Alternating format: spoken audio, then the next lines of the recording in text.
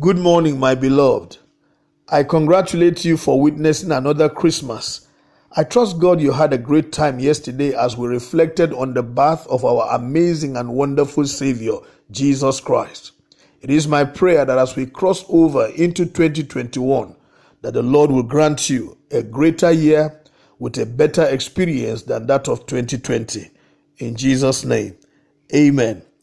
Please meditate with me from Matthew chapter 2, verses 13 and 14. When they had gone, an angel of the Lord appeared to Joseph in a dream. "Get up," he said. "Take the child and his mother and escape to Egypt. Stay there until I tell you, for Herod is going to search for the child to kill him." So he got up, took the child and his mother during the night, and left for Egypt. The birth of our Lord Jesus Christ sparks out great joy and celebration all over the world. However, we are not unaware of the fact that not everybody celebrates the birth of Jesus or is even happy about it.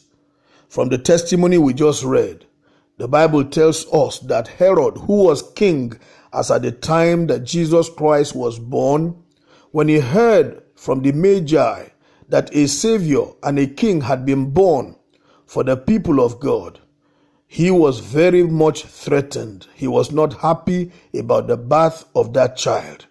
He saw in Jesus a contender, a competitor, one who was coming to unseat him. That was a manifestation of ignorance on his part. He showed clearly that he did not know the Savior. So he rose up and made attempt to kill Jesus Christ.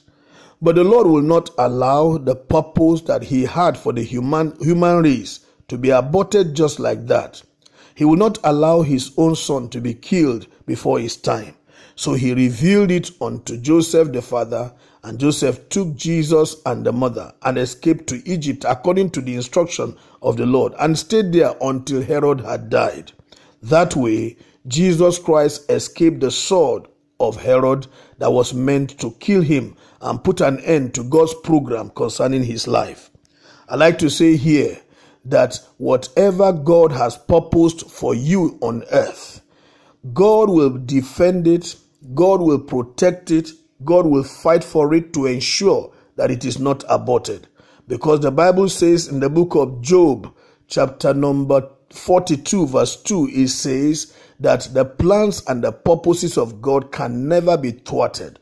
So all the programs of God concerning your life, do not worry, the Lord will bring them to pass.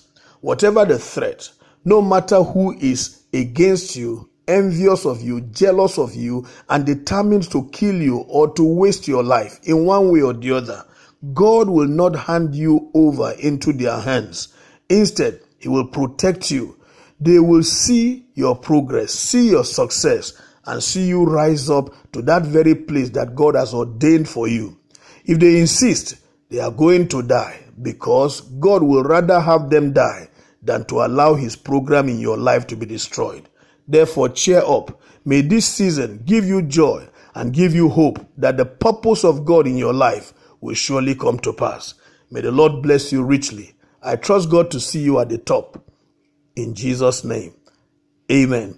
God bless you. Have a wonderful day. My name is Amos Kunat, pastor, New Estate Baptist Church, Lagos.